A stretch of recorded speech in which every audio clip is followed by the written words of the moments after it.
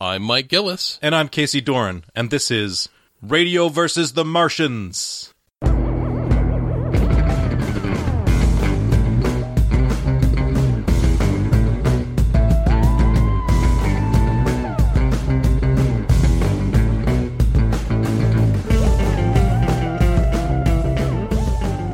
This month's single-serving selection, Shiver, by Junji Ito.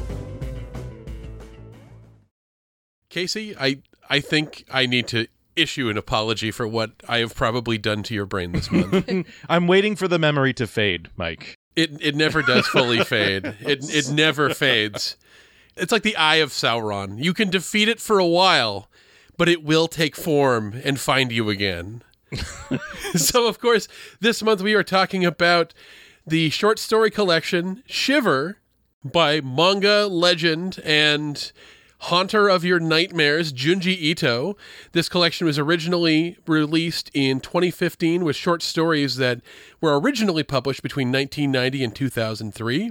By, of course, the man with the wrongest brain in the entire world, Junji Ito, who you know from such manga classics as Uzumaki, Tomie, Gyo, and Junji Ito's Cat Diary, and hundreds of more nightmares that he is going to inflict on you, and probably a lot of memes as well. So to join us to talk about this collection is our good friend of the show and big fan of some really disturbing imagery, Kirby Green. Kirby, welcome. Hi, thank you for having me.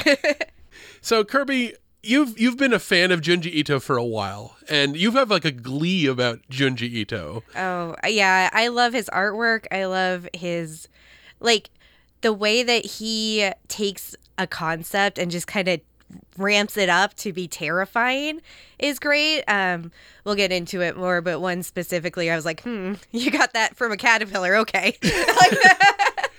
Yeah, he will extrapolate the simplest thing into the most absurd, fucked up shit and go into this so we are talking about Shiver, this short story collection.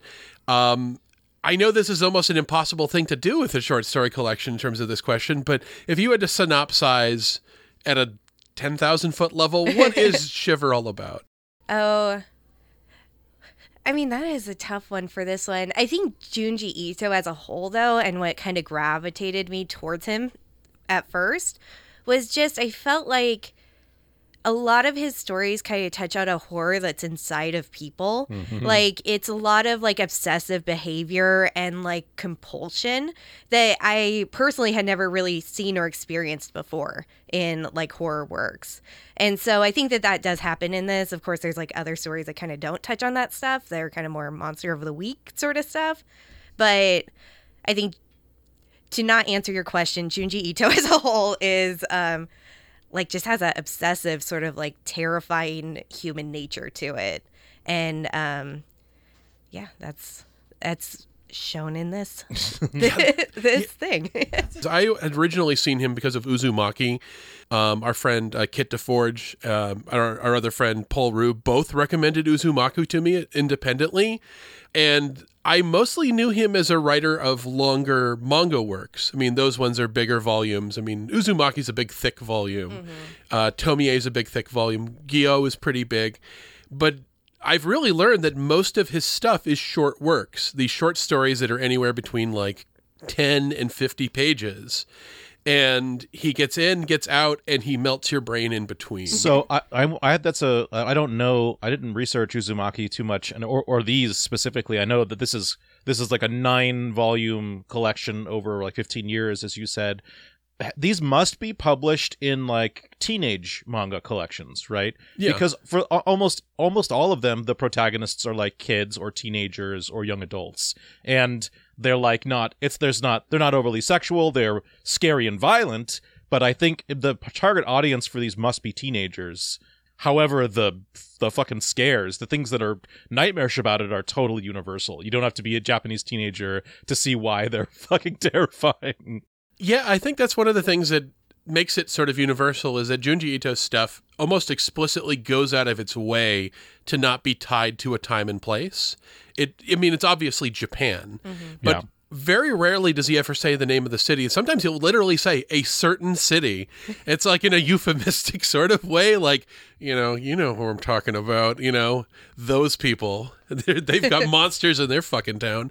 But there is this quality, I think, that makes it universal for me, which is that when you read the commentaries after each of these 9 stories, there is a couple through lines. One of them is childhood memories, and the other one is dreams. Mm-hmm. And I think that's what makes it really stick in there, because for childhood memories, you think, when I was like 8 or 9 years old, you always had that one house in your parents' neighborhood where the neighbor never came outside. You didn't know who they were. Maybe you saw them take out their trash, but somehow that made them more mysterious, them doing some mundane task or driving. But they'd go inside their house. Their curtains would always be drawn. One, it's none of your fucking business, but you don't know who they are. They don't talk to anybody. And there's also a weird realization. I'm probably that person for people. But when you're a kid, your imagination goes wild and you start making up stories about who that person really is and why they're hiding in their house. And it's always nefarious. It's always horrific. And you get into these kind of Boo Radley sort of extrapolations where obviously this person killed their family. Obviously they're hiding in the attic. Obviously this is a cannibal who ate their children. They're like taking out the trash. They're like, it's a body. Like, Yeah, it's like the old man in Home Alone is another version of that, where we make up these kinds of stories.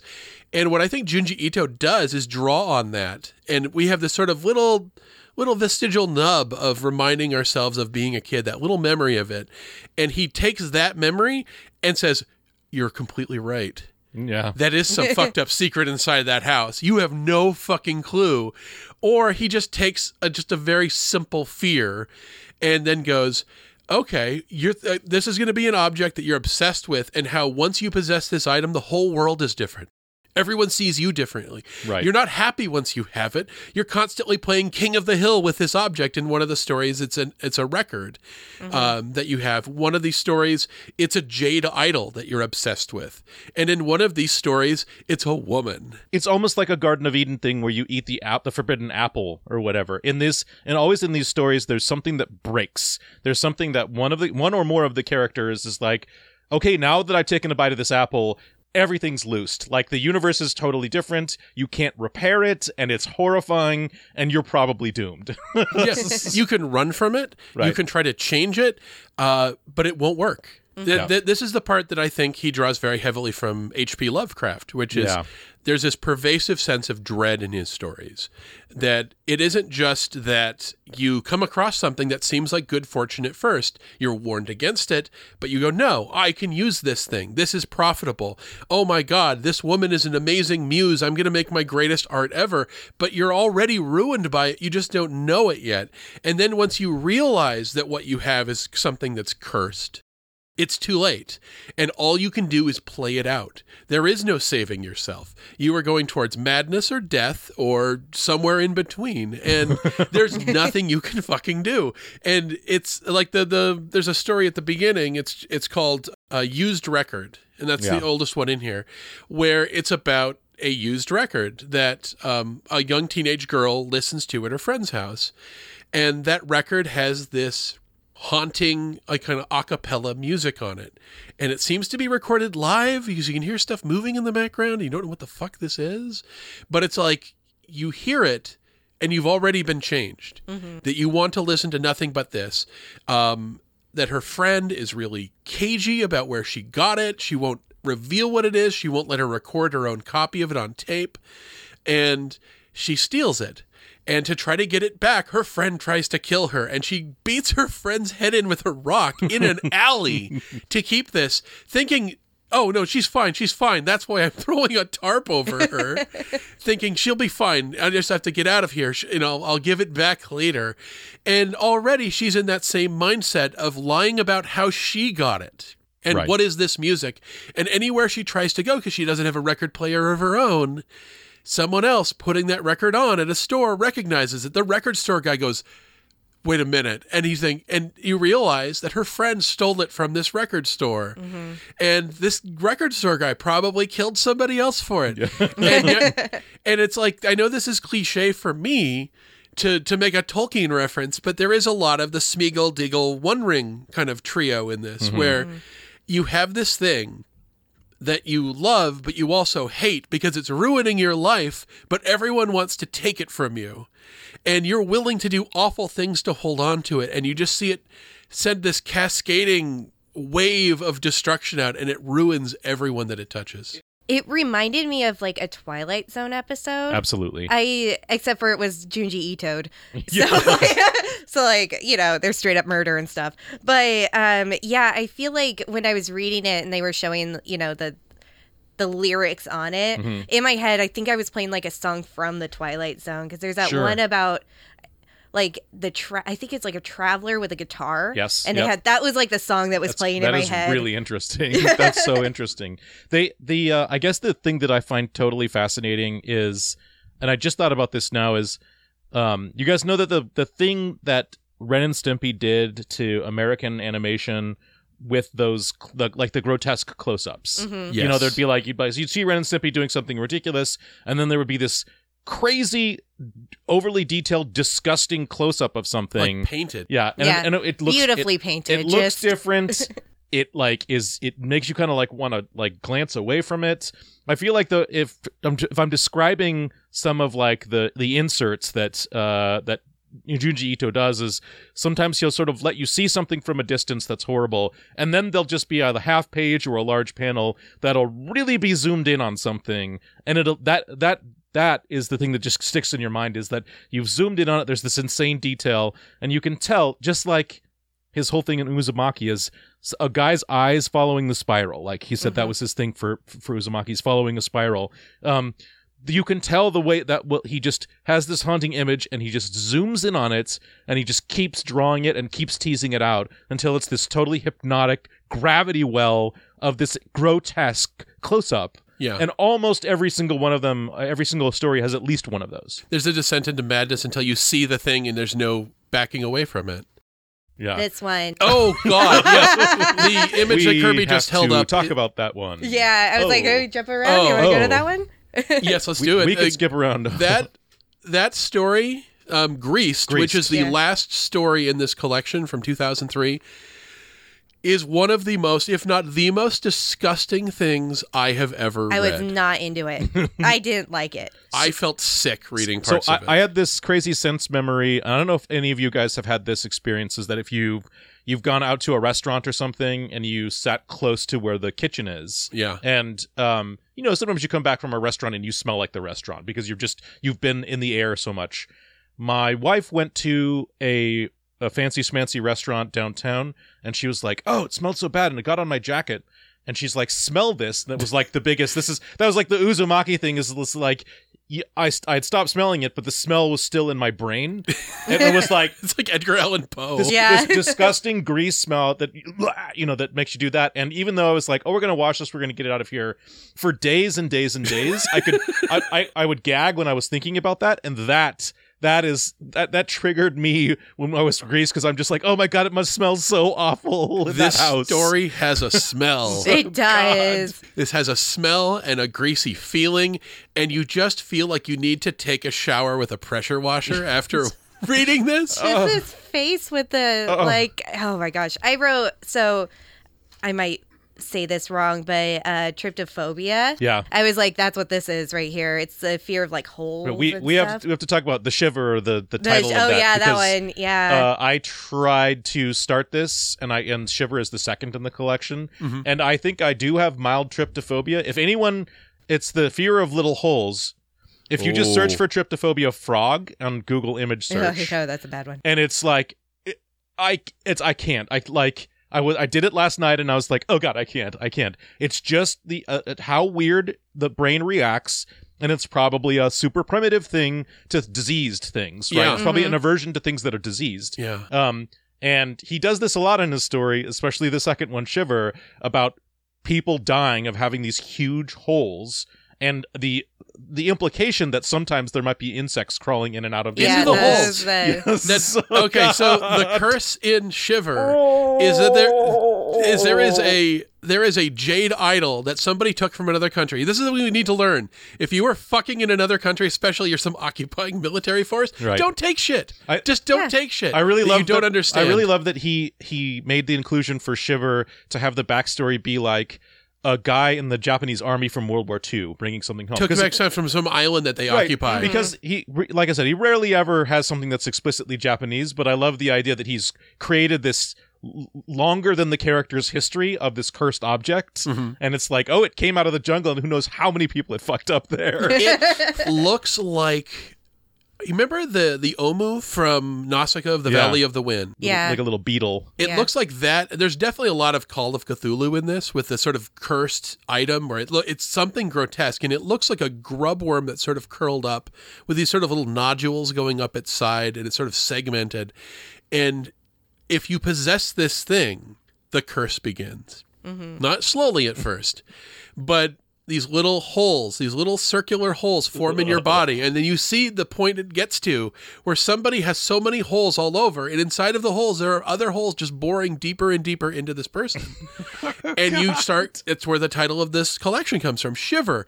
That air is coming into those holes, and you were just so cold. Right. You were so cold, and you're shivering and shivering. And insects have this compulsion to crawl into those holes and make you itch. And this is what we're talking about, is that he has this ability. We said there's something evolutionary here. Yeah. Where there's something, like you said, maybe it's a fear of disease. It's something else, but there's something that goes back into the dawn of time that on some basic lizard brain level, we are terrified of it. And Junji Ito knows how to find those things and build stories around them. Ugh. Yeah. The thing about the Shiver, too, is that I don't know if this happens to you because you're both men, but as a woman, I'm very cold and cold-blooded. And during the wintertime, there'll be times where it's like raining and I just feel so cold, like to my bones. And I was like, this is probably worse than that. Plus, there's bugs in you now. Plus, there's bugs in me, and and they're not a fan. Other people might like it, but they're not like regular bugs. They look like bugs from, like, if you know, Godzilla bugs or something, right? Yeah, they're giant mutant wild. Yeah. What the Lovecraftian, Cthulhu mythos is to fish, this is to bugs. These are not bugs from Earth. And they look weird. They've got crazy multiple wings, and they're all just trying to get into your house because they're like, there's a hole in there. I got to crawl me inside of that hole. It just occurred to me now when I'm thinking about a lot of these stories, how they don't usually start off, usually the first couple pages, 3 or 4 pages, you don't normally see something terrifying on it. No. But you're almost always starting off, like I said, with like teenagers or something, and the panels, as they start off, are usually like pretty flat, pretty bland. They're like walking down a street, or they're sitting in places, and seems pretty static. And it's so funny that it's like the record scratch, that at a certain point in time, the sort of visual motif of the story just plunges directly into the abyss, and you're like, okay, well, it's never going to be normal again. Never.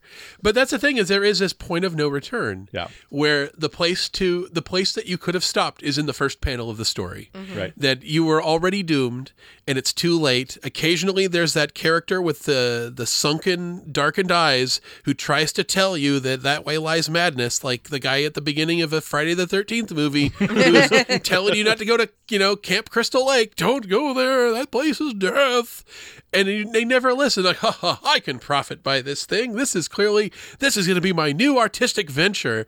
And it always goes badly. And then there is no escape. And again, that's the thing with Lovecraft. And I think you get from Junji Ito all the things you get from Lovecraft without all of the racist baggage. Right. But honestly, it's an existential dread. It's a sense that there is no going back. There is no winning. There is no cure. Mm-hmm. There is nothing you can do to save anybody. All you can do is try to run away and scream and cry until it finally gets you, or you break and you surrender yourself to it. You become it. We should follow through with Greased, because apart from having that intro where it's like there are a couple kids that live in, this is like a teriyaki shop or something. It's like it's a barbecue place, right? And it's constantly covered in grease, and their dad doesn't ventilation. Yeah, doesn't really want to clean it, and the grease has over decades has permeated their entire house that lives above the restaurant. And so that, they have the things like, oh, it's permeated into the towels and into the mattresses and into your clothes, and you can never get it out. And so you're constantly seeing. And actually, he did something really interesting that's different from the rest of them. Is it looks like he just took charcoal over each frames when they're inside the house and just dirties up every frame to give you the sense of just like, oh, it's disgusting. It's like they talk about, was it the oil index 50%? Yeah, where they're telling you, oh, you're walking through a room and you're realizing that half of what's in the air is oil that you're breathing in. It's like a grease sauna. Yeah. It's so just you can feel it seep into your body. So they live above this restaurant that is dripping, where they show the main character Risa touch the wall of this apartment above the restaurant, and it pulls these strings of goo off as she touches it. Humans cannot live this way. Mm-hmm. Humans cannot live this way. And it actually touched upon a memory I haven't thought about in a very long time, which is when I was about 13, 14, 15, my mom's aunt died, and she was a heavy smoker. Oh. And we had to clean out her house, and the cigarette smell was everywhere. It was in the walls, so you could sort of lean your hand slightly against the wall, and it would sink just a little bit. They were talking about a woman who had smoked for decades and decades, and we were like, is there anything in the house we can sort of salvage and stuff? And my mom went into the freezer, the big freezer, and it went into the back of it, and there was a bunch of pies in there that looked like they were still good. And we're like, oh my God, there's some stuff in here, it's still good. The fucking pies smelled like cigarettes. Oh my God. So that image of something seeping into a house that, just by the fucking ventilation, dude.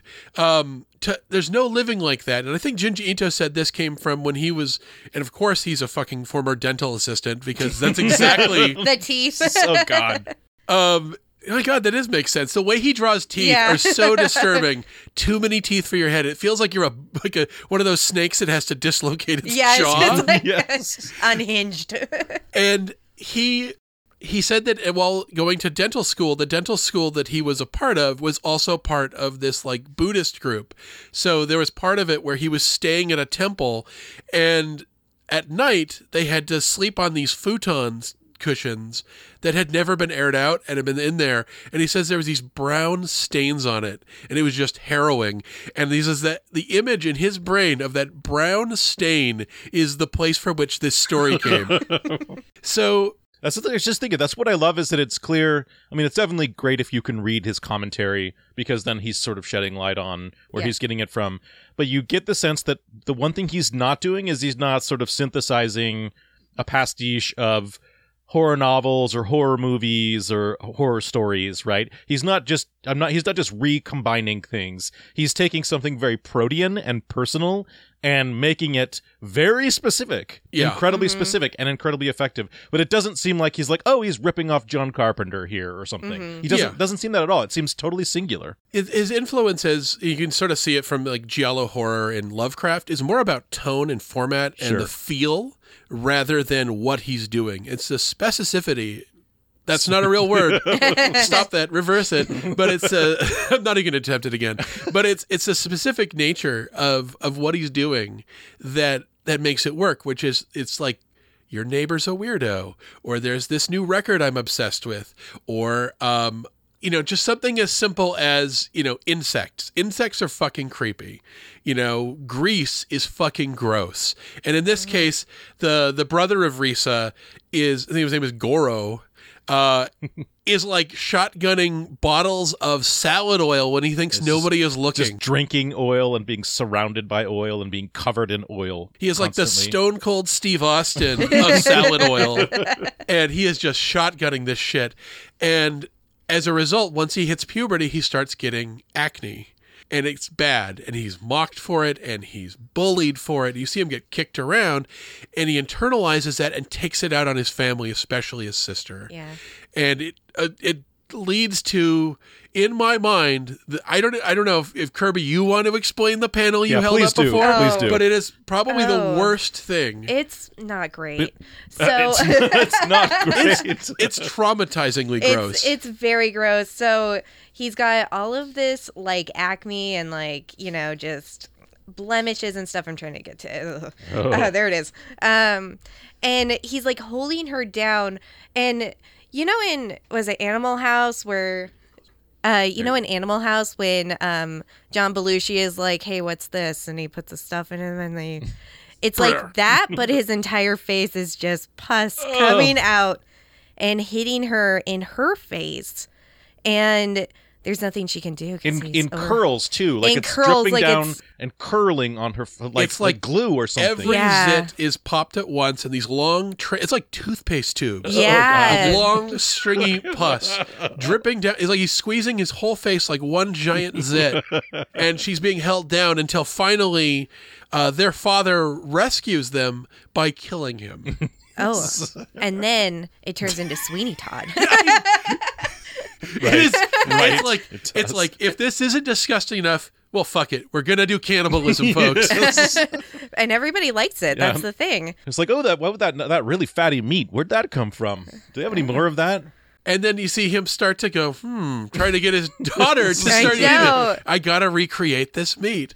And it ends, I'm not gonna spoil it, in one of the most, well, let's fucking spoil it. I mean, we're all here. Right. It's the most disgusting fucking image that is in this thing where he's desperate. Now he's got his own obsession, which is, I need to create this meat that everyone loves. And what is the reputation of his restaurant? I think you see two potential patrons walk by going, that place is gross. That meat is gross. No, wait. I've heard that the meat they've had lately is amazing and super fatty.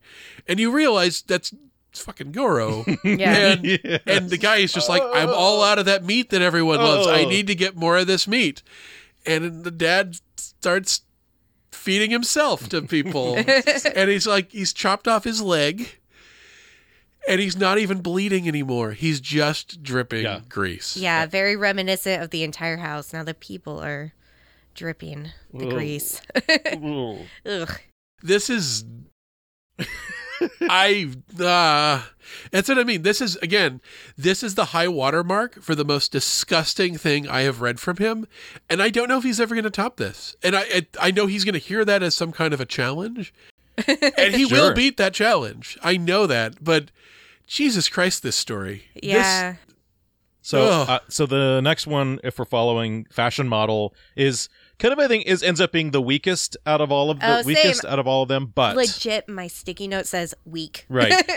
However, if you could distill down, with all of his things, there's kind of like a single terrifying image that you can save as being like representative of this story. So if it's Uzumaki, it's the girl with the eye, the spiral going into her head, or if it's Grease, it's the one we were just talking about. And in this, it's the first picture you have of a boy leafing through a fashion magazine and then seeing this elven, like black-eyed, crazily tall and thin fashion model that somehow just it sort of exists, and it's okay that someone was like, yeah, we'll take pictures of this weird, scary person, monster lady. Yes, this monster person, and she'll be a fashion model, sure. I think that's what kind of did it for me. As I was like, this is just goofy. Like she's so like out of place with everybody else, which she's supposed to be, but like her design and stuff, I was just kind of like, and everybody's okay with that. I was just like, eh.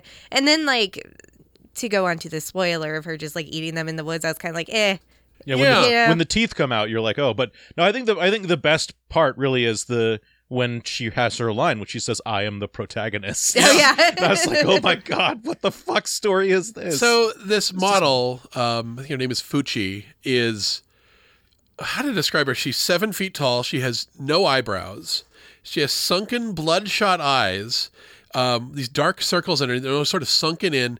She doesn't have sort of the forehead into nose separation that a lot of people have. It's like one swooping line down, giving her sort of a flat face. And when she opens her mouth, she has rows of piranha teeth. Like multiple rows of piranha teeth. Nobody has this many teeth. And it's a story with a non-twist. That's the thing, is I Right. kept expecting Right. a twist. I kept expecting the revelation that she's actually going to be a really sweet person and that they're the monsters. I kept expecting the revelation that she's actually just a wonderful person and the sweet Right. girl they bring her along, because a bunch of filmmakers think, oh, she's got a crazy, unique look. We can put her in our movie. You keep expecting the cute, pretty young girl that they've brought along, that she's going to be the psychopath, or she's going to be the one that kills everybody, and that maybe, Fuchi is a nice person. No, Fuchi's just a monster who eats people. Right. There's no twist to it. And that's the part of it that's kind of weird. It's like he's subverting a subversion that you expect, and it is kind of weak, and it feels like this was probably just the simplest core of the story. Like he Right. saw a scary person once, or had an image of a scary lady in his head, and just wrote a quick story about it. Yeah. I think in the addendum too, he has an unpublished version of basically the same story where you can see he worked out how the Fuchi character is supposed to look, and kind of tried to tell a different story. You could tell this is one of the things that tried to get off the ground a couple times, and in the form it got, he was probably like, this is the best I'm going to make this story, Yeah. Gotta Yeah. move on. Gotta Yeah. look at something else and get terrified. But that's the thing, is I think we should probably talk about what I think is the most iconic story in them, the one that gets into my head, the images, which is Hanging Blimp. Whoa. Hanging Blimp is fucking weird, and it is probably the closest to a Italian giallo film. It's probably the closest to an actual adaptation of nightmare logic that I've probably seen in almost anything. Oh yeah, actually there were a handful of stories I hadn't read because Joe was scared of Junji Ito, so I wasn't allowed to have the books in our house because he thought they were cursed. But when I was doing this, I was like, I'm buying them. So I read this like on my phone, like on Imager or something, because I was just going through like his short stories. And the first time I read this one, I legitimately had nightmares. Like Yeah. it had a lot of triggers for me in it, and I wrote them down. Oh. So it has chasing, which Yes. is something for me. It has, not being able to get away. And I think one of the things that I realized this time through that has is somebody outside the window waiting for you. Yeah. And Yep. that, I think, was probably the big trigger for me to, like, go to bed and continue thinking about it to, like, generate, something horrifying in my mind. Someone outside the window speaking in your own voice. Yeah, telling you. yeah. Yeah. And then your Oh. brother, Yeah. who was missing for a while, you don't know if it's him or not. You don't. That's what I kind of like about this is I think this story has the same element that a zombie apocalypse story has, Yeah. which is that it's easy to imagine yourself in that scenario, because literally the same thing happens to everyone in the world at once, and you go, well, what would I do? What would I do in that situation? I think like the movie Us that Jordan Peele did had this too. It's Sure, like, sure. what would happen if you had to fight a monster version of yourself? I would die. That's Yeah. what would happen. I mean, yeah, that's the thing about it is like, I was like, I can't survive this. What are we doing? Like, It's just, I would it's just the be like, long, slow descent into madness, And or I love- letting it kill you. I love that people just assume that they can fight it. They'll be like, "No, I'll be fine. I've got a way to I've got an like, umbrella. It's Yeah, I've fine." got an umbrella. I've got something to do it." Nope, you So- can't get away from it. This story is about how one day a balloon doppelganger of seemingly everyone in the city, if not Earth, shows up. This giant floating balloon that looks like your head speaking with your voice. And at the bottom of the balloon is like a piano wire type metal cable in the shape of a noose. And that balloon and that noose wants to make your acquaintance. And it starts grabbing up its human counterpart on Earth, and the balloon will float around with your corpse hanging from that rope. And we're all having a great time while it's happening. And the ways that people try to fight it, and the ways that people try to avoid it. I think at one point, the lead character and her friend are trapped in an alleyway. After the balloons, they see them in the distance. There's like lines. It's like when you see hot air balloons in real life, and you have no way of knowing how far away they are. You're like, what is that? What is that in the air? They're getting closer. Holy shit, those are heads. Holy shit, those are balloon heads. Holy shit, that's us. And then two of them swoop down and immediately yank two of the people. You just see their legs being pulled off a panel. Yeah, I think that there was also before they like have that realization or like seeing that thing, everyone thinks it's like a ghost because they are like seeing the first girl's head like floating around. And it reminded me, I think that there's like a Japanese like I don't know if like a demon or like spirit or something. There's that one that like That's just a big head. that's just a big head. Yeah. Oh, is it just a big Yes. head? I was Yeah. thinking of like Drifloon from Pokemon, where it just like takes children that are lost. I've seen pictures of like this what it would be like a floating zombie head. It's just like a very large, decrepit, human-like head that is clearly like diseased or rotten or something. So that this is one of those instances where I was like, oh, I think there actually is probably a little bit of sort of Japanese symbology that he's playing with, but it's also universal in the fact that it'd be like, well, a fucking giant head is terrifying. Yeah. Floating in the air is scary. Yeah, it's also interesting too because like in this one too, it seems like once they've like, I don't know, realized their full selves by like, you know, being captured by these heads, like they have the same like wants that they had before. Like, right.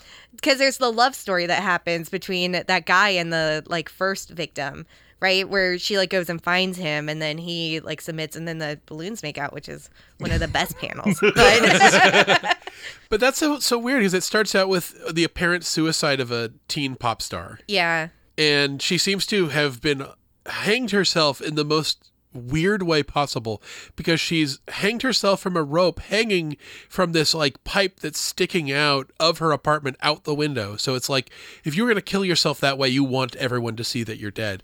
But we sort of discover that was the balloon trying to get her, and the balloon tore its cable. it was Tried- hanging out outside the window. Yeah. Just doing that. And that's they see this. Oh my God, we see this head everywhere, and they think that it's a vision of her ghost, but it's really her balloon head as the first one to show up. And those like fan club beats the shit out of her boyfriend. Thinking it's like okay, it's not healthy, guys. I just There's that obsession though. He's This got is that one of the obsession few things where part of the horror is mass hysteria. Yeah. Yeah. Because Uzumaki does this an awful lot, where eventually it overcomes everyone, but usually it's happening to like one or two or three people. And in this one, it's just like, well, the world. This is the end of the world. Like this is where the balloon people take over. And it just the TV is telling you to stay indoors. Yeah. And this is probably the place where Japan's toxic work culture comes into play. Oh yeah. Which is the protagonist's dad is like, I need some work to do. I need to go into the office. And they're like, Dad, don't go outside. There's a balloon that looks like you that is specifically trying to hang you. Well, there's also, I mean, he said in the commentary this came from a dream that he had about being hung, right? It Yeah. was like some crazy childhood nightmare that he had.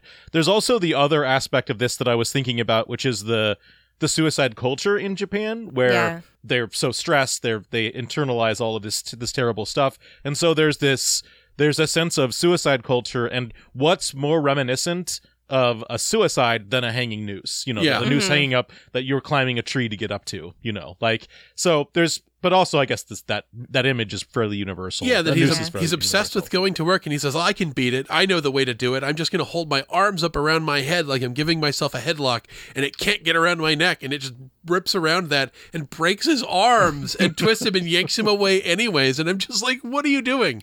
Take a fucking sick day, dude, if there was ever a time. But it does feel like there is some kind of metaphor for the sort of Japanese work culture that it's like, yeah, you're going to work yourself to death. You are literally going to go outside and risk that noose to get more work in. And, if there's ever a lesson to be learned about letting people work from home, it's definitely this. But everyone thinks that they've solved the puzzle. Everyone thinks, I know the thing you got to do. And you watch it go wrong so many ways. The brother runs out there with an umbrella and gets the umbrella tangled up in his own balloon noose. And then you don't see that dude until the very end. You're like, you have no idea what happened to him. Did he beat it? But it's tearing that balloon up. He's making a run for it. I don't know if he made it. They also established that someone tries to shoot one of the balloons, and killing the balloon kills the person. It makes them deflate like a balloon. Oh, God. The guy, I love that guy. He's just like, what's going on in my alley? What? Oh! And he pulls his head back into his apartment, pops out with a fucking crossbow, takes that balloon down, but then that girl's head just... Yeah. Just like a balloon. It's crazy. It is.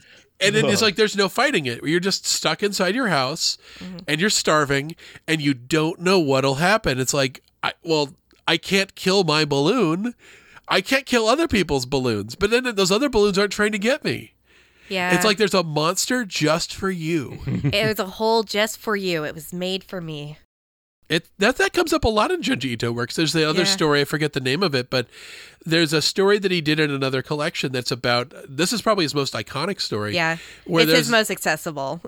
There's a hole in the side of the mountain shaped specifically for each individual person, and you have a compulsion to crawl inside of it. So the idea that there's this horrible fate that has been tailor-made for you, and it's coming for you. It's going to wait outside your apartment. It's going to wait outside your house, and it's going to start asking you, come on, come outside, in your own voice.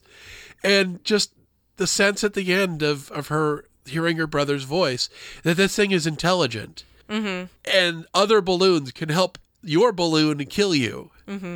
Oh my God, it's so fucking freaky. Oh my God. That's a good one though. Would recommend. I would definitely recommend. That's the one that I think is probably the story that sticks in my head the most, because there is no explanation for these balloons, and there's never going to be an explanation. Yeah, which is another thing that I really appreciate about Junji Ito. Not to get too much into it, but like I feel like there's a lot of like in like horror movies and stuff now, there's a lot of feeling that you need to explain what's going on. Right. And that just takes me out of it. I'm like, because then I start asking more and more questions. Like, if you're going to tell me about this thing, like Us is one of those where I was just like, okay, but what about all this? I'm not going to get into it because I want to spoil it. Yeah. But like, you know, I was just like, but what about, and then you're like trying to explain to me what's going on, but like, just don't, Yeah. you know? If you answer my question, it's going to lead to more questions, and I'm just going to have more questions. And sometimes, like with Junji Ito, you just got to cut that shit off and go, no, I'm not answering your first question. Yeah. Would you- There are you- balloons coming for you. Right. It's just a weird fucking nightmare logic universe, and it's going to play out in the way that it's going to play out. Some things are probably going to happen a little differently, but shit's going to get fucked up by the end. People are not going to escape. You never know why your mom was killed. You're never going to know why your mom was killed. All you know is that through trial and error and watching enough of your loved ones die, you're going to figure out the basic rules of what's going on and try to use that to survive. But even that won't save you. There are balloons outside. We can argue all day about where they came from, but that balloon outside still wants to hang me. And there's nothing I can do about it. And the fact that there is no explanation, this is, I guess, one of the things in like The Dark Knight, which made the Joker effective in that movie, is the refusal to give it lore. The refusal of an origin story, of just saying, if he gives you a story, it's a lie, and it's just another lie, and in the end, you have no fucking clue who this guy is or why he's doing this stuff. And that makes it scarier. It's scarier when you don't know, and it's more fun if you never answer those questions. Especially in horror. Horror is more potent when you're denied the explanation. Right. Yeah. Right. And like when you hide like what is going on, like classic, it's Jaws, you know, like it became more scary because you didn't see the shark for most of it. So it just let your imagination run wild, and, you know, what you can think of is more terrifying than what it actually is. It's also interesting if you compare this to a movie, or you compare this to sort of horror stories, like written stories. Obviously, the magic of the written story is there's not a picture drawn to show you what this terrifying thing is. Whereas in a movie, like, you're right, they'll eventually show you the monster, and so hopefully in the context of the drama, what's happening to the characters, it'll remain scary. It is weird for horror comics because you can stare at that image for as long as you need to get an understanding of what it is. And it's for Junji Ito, it's fascinating because you want to stare at it, but you don't want to stare at it. Yeah. Right? I think that's incredible. It's something that in the medium, it was different than everything else, and that he does extraordinarily well. Yeah, and it does feel like the images are looking back at you in a way, because it feels like it's getting into your head in some way, that you are in fact being infected by this story. Because, and this happened to me when I read Uzumaki for the first time, which is, you don't know where you're going to be. You could be driving your car, mowing the lawn, you just at work, filling out a spreadsheet, and then that image comes back. And you don't want to have to explain to your coworkers why you just cringed and why you just went, nah. I feel uncomfortable now. and I just kind of have to power through it because I'm not going to explain to my coworker this whole thing. But it'll sneak in there. For me when Uzumaki, it was the snail people. Oh, yeah, that was rough. And in this one, a lot of it is the balloon stuff. It's the grease. It's the bit where he pops his face pimple. Oh. But it really is. He sort of extrapolates out. Well, what else is like a pimple? A volcano. A volcano that sends torrents and tidal waves, a tsunami of pus. That is fucking awful. That Mount Fuji is a giant zit. It's awful. I mean, and that's what it is. It's sort of, in a lot of ways, it harkens back to your imagination when you were a kid. Yeah. And when you were a kid, your brain would go to those places and you'd scare yourself with the stupidest shit that you internally manufactured in your head. And it didn't have to have internal consistency. And I think what a lot of these stories do, and they remind you of feeling like a kid who's scared of your neighbor's house, who won't trick or treat there because you think that they're an actual axe murderer lives in your neighborhood. And despite the fact that everyone knows it, nobody does anything. That is such a child sort of point of view horror, and I don't know anyone else who does it nearly as good as Junji Ito. Yeah. Can I talk about my favorite of the collection? Ooh, what is it? Long, is it mine? Long Dream. Yeah. So the setup for this is there's characters at a mental institution. They're at a mental hospital or the mental wing of a hospital, and there's a guy who comes in who's having some sort of psychological disturbances, and he is reporting that when he goes to dream, his subjective dream time is very long, like as opposed to he's like, I thought I was dreaming and I was living for a month. And over the course of the story, that gets longer and longer and longer. And it starts to have not only a greater like psychologically damaging effect on the character, but starts to have a weird physiological change because there's, it's told through a couple doctors who are kind of being like, what do we do here? We need to figure out if there's a way we can help this. And then at a certain point, they're like, well, we can't stop it. We just want to see where this goes. Yeah. Right? And he starts turning into, like, metamorphizing into, like, a weird alien person. No, he's evolved. Yeah, he's evolved past, like, being a human. He's somewhere between a lizard and a mushroom. It's like his head is sort of this bulbous, like a classic, like, light bulb shape. I thought of the aliens from Mars Attacks. That's what... Yeah. Big veiny, bulging head. With these sort of shifting plates, almost like lizard scale-like plates. His arms are getting longer. His fingers are scaly and long.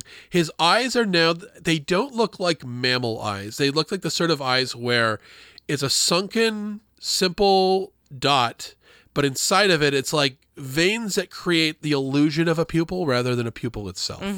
And some nights, it's like, I think he talks about he's cramming for a test in college for 8 years, and he doesn't know how long. He says, I was doing this, and I just every night was sleepless. Every night I was cramming, and I was denying myself sleep, and I was stressing over this test that never comes for years.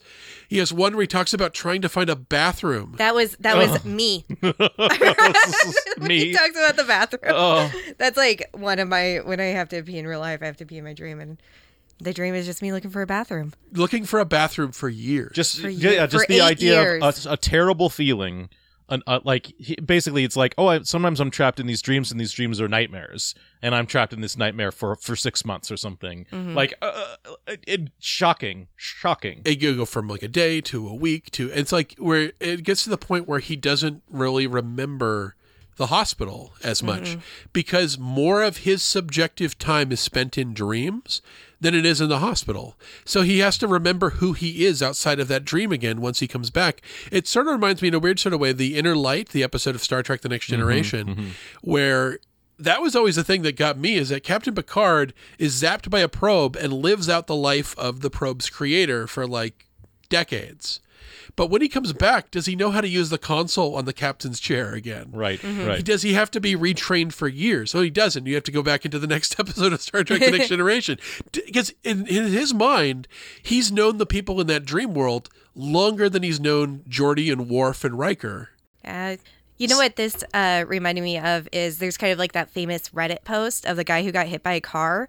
and then just like, do you guys know about this? It's No. like, No. oh, it's really creepy. Like, he ends up like passing out and then like coming to, and then he lives like this entire life. Like, he has like a wife, he has a child, and he says that he was just sitting in his living room one day, and then he looked over and like there's a lamp in the corner and the lamp didn't look quite right, and he was just like, what's going on with this lamp? And he started to freak out, and then he woke up. Oh. And like he had a lot of like mental problems because like he like lived this entire life when he was like passed out or something, and then had to like come back to reality where he was like hit by a car. So To realize your loved ones aren't real. yeah, Oh. exactly. Like it was just like something. Yeah, look at it. I'm sure if you Google it, you'll find it. But Well, there's also some because this story is mostly told through the perspective of the two doctors. The way that they're describing his circumstances are sometimes they're weird. Like some one of these nights he's been down for hundreds of years, and when he wakes up, his voice is speaking with a different intonation. Like he's been living for 200 years, speaking his language as it's drifted over time, and he's coming back into a place that isn't his time ananymore, and that's with a vector to going towards eternity, right? Yeah. Yeah. It's getting longer and longer, and I think at one point he sleepwalks around the hospital when he's awake a lot of the time, and there's a young girl there who's terrified of death. She is utterly terrified, like hysterical about death, like panic attacks about death, screaming about death. They never tell you what disease it is that they're treating her for, but that's not the thing that's bothering her the most. The thing that's bothering her the most is a sense that she's going to die and freaking out about that. And then when she sees that dude wandering the halls, it's like the fucking spirit of death is walking around because he's already devolving into a monster. yeah. Him catching that glimpse of her is the seed around which a dream forms. And in this dream, he wakes up after, in his mind, 1,000 years of being married to her and not knowing where she is and demanding where she is. And she doesn't know who he is, but he's had 1,000 years of knowing a fictional version of her inside of his own head. And it seems like that's maybe the only positive dream he ever gets. Everything else sounds like a nightmare. I think there's one of them hiding in the jungle. Yeah. They never show you those dreams except for like a simple, weird, sort of mind-breaking image Right. of it's almost like a prog rock album cover of insanity. You don't know because it is a bit like Russian roulette. Every time he goes to sleep, it's going to be longer. It's like 1,000 years, 2,000 years, 3,000 years, and he's inching towards that eternity. And you don't know what the last chamber is when you hit eternity. What's going to be forever? Is it going to be a hellish nightmare existence? Or is he going to get to live in some kind of a heaven?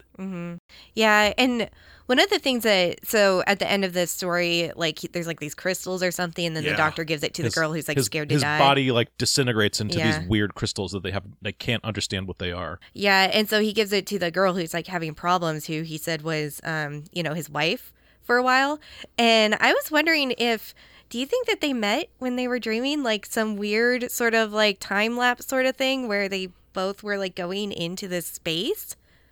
And that's why he thought that they were married? It's possible. Yeah, it's true because they're both time travelers in a certain respect, even though at the point at which in the real time he died first before she understood. But yeah, they are kind of like weird cosmic time travelers in this. This is like a Robert E. Howard sort of story thing too, where it's just sort of like, oh, there's something weird that's out there that's you can project forward in time, and your brain kind of just breaks a little when you're just trying to imagine of like, oh, you just can never know. You can never know when you've added this element of the story. That's why I like it, because it just makes my brain go on fire. Yeah. The vibe I got is that the doctor was the real monster in Right. this story. Yes. Yeah. Because he administered these crystal things to her, probably injecting them or whatever. Oh, yeah, and she didn't know. She didn't know. She didn't ask for it. And I think that was his way of solving it. She's afraid of death, and now he's going to give her an existence where she lives for thousands of years inside of her own head. But how many of those thousands, if not eternal life that he's giving her, is going to be a hellish nightmare? We don't know that at the end that this patient who disintegrated into crystals, if he ended up somewhere where he's happy, because that's great. It's great if you go to, paradise or whatever at the end. But if you pulled the chamber with the bullet in it, you're going to be like, this is the nightmare where you're eaten by dogs forever. I mean, I don't know, and you don't know if you're subjecting somebody to hell. If just making somebody's life seem longer doesn't make it happier. Right. Yeah. Right. I will say though, this was one of the stories I hadn't read before, and I thought it was beautiful. It was like the standout for me in this like whole thing. Like it was definitely my favorite. It's really it's beautiful but strange, but I kind of love the sense of watching this person.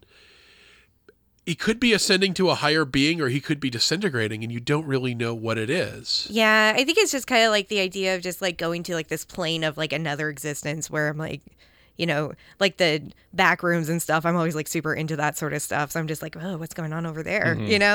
So, yeah. Well, I love it because it opens up possibility, whereas in most of the Junji Ito stories, it's sort of like, well, what's going to happen is that this thing is going to overtake them and they're going to perish because of it, become it, or expire because of it. Yeah. And this one gives it a little more of a trajectory into like the unknown, which is probably more of a sci-fi concept than I think I've ever read in any of his stories. That's true, yeah. I do like that about him because he doesn't just go to the same well over and over. Yeah. He goes into a lot of weird places. I mean, you have a story where there's a bunch of scalps attached to your head like a giant snake.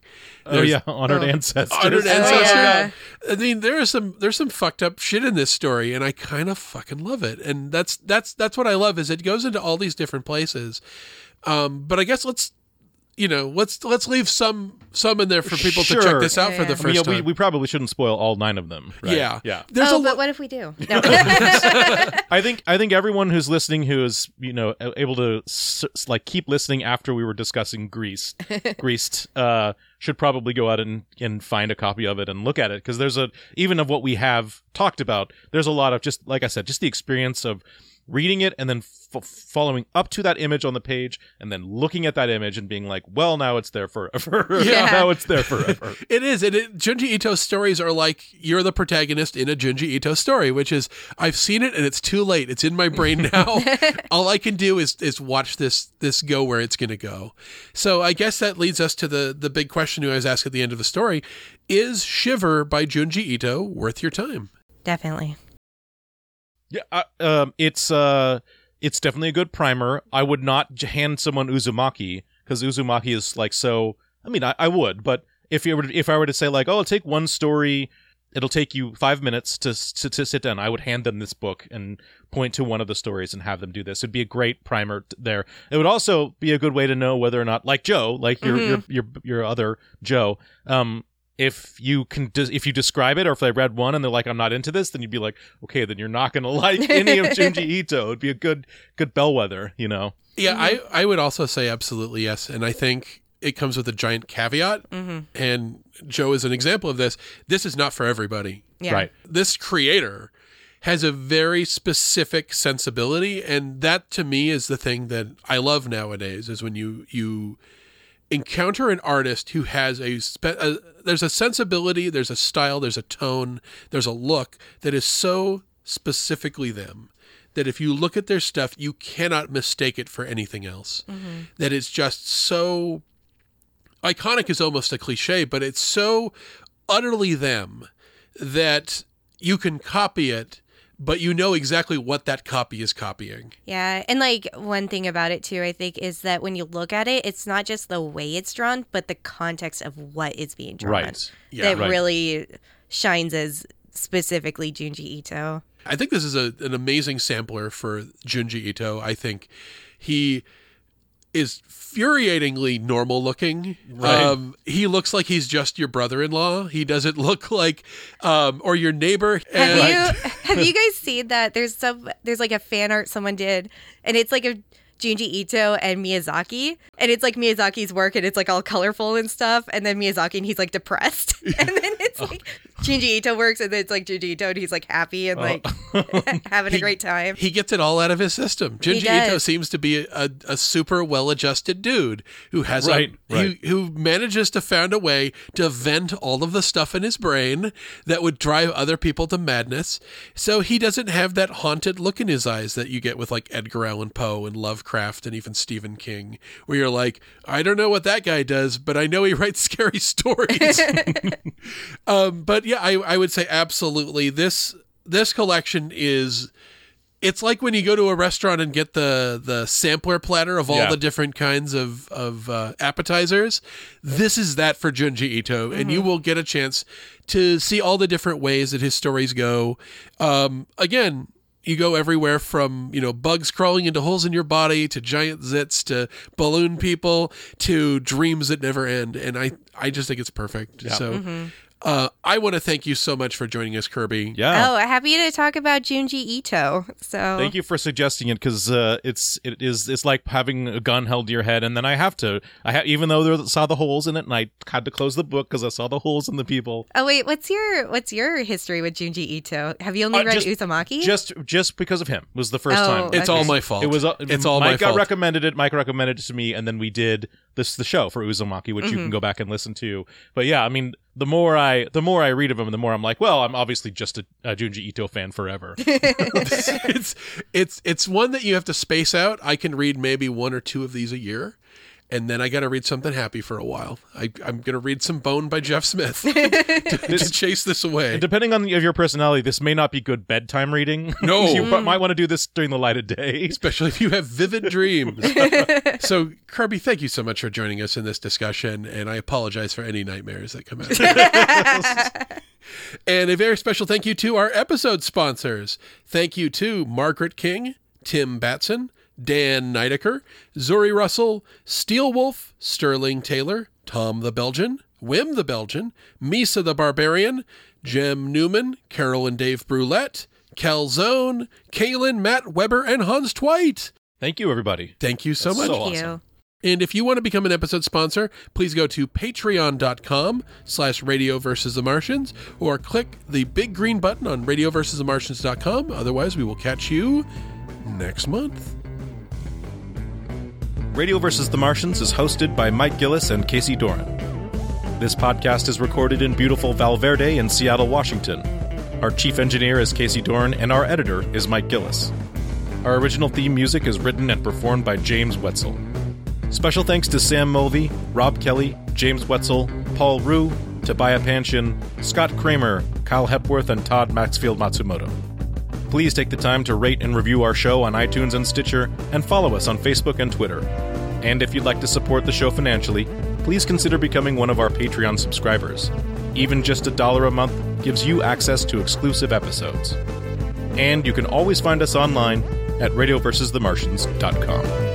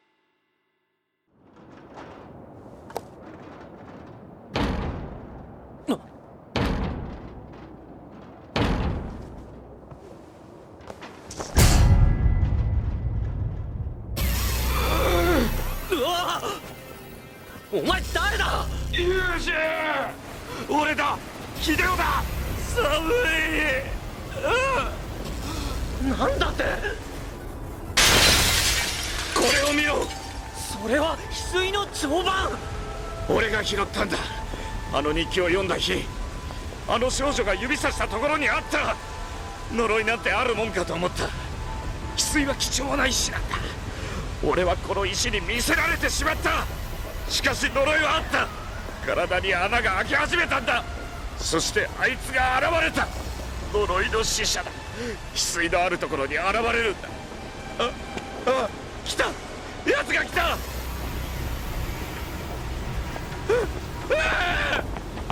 秀夫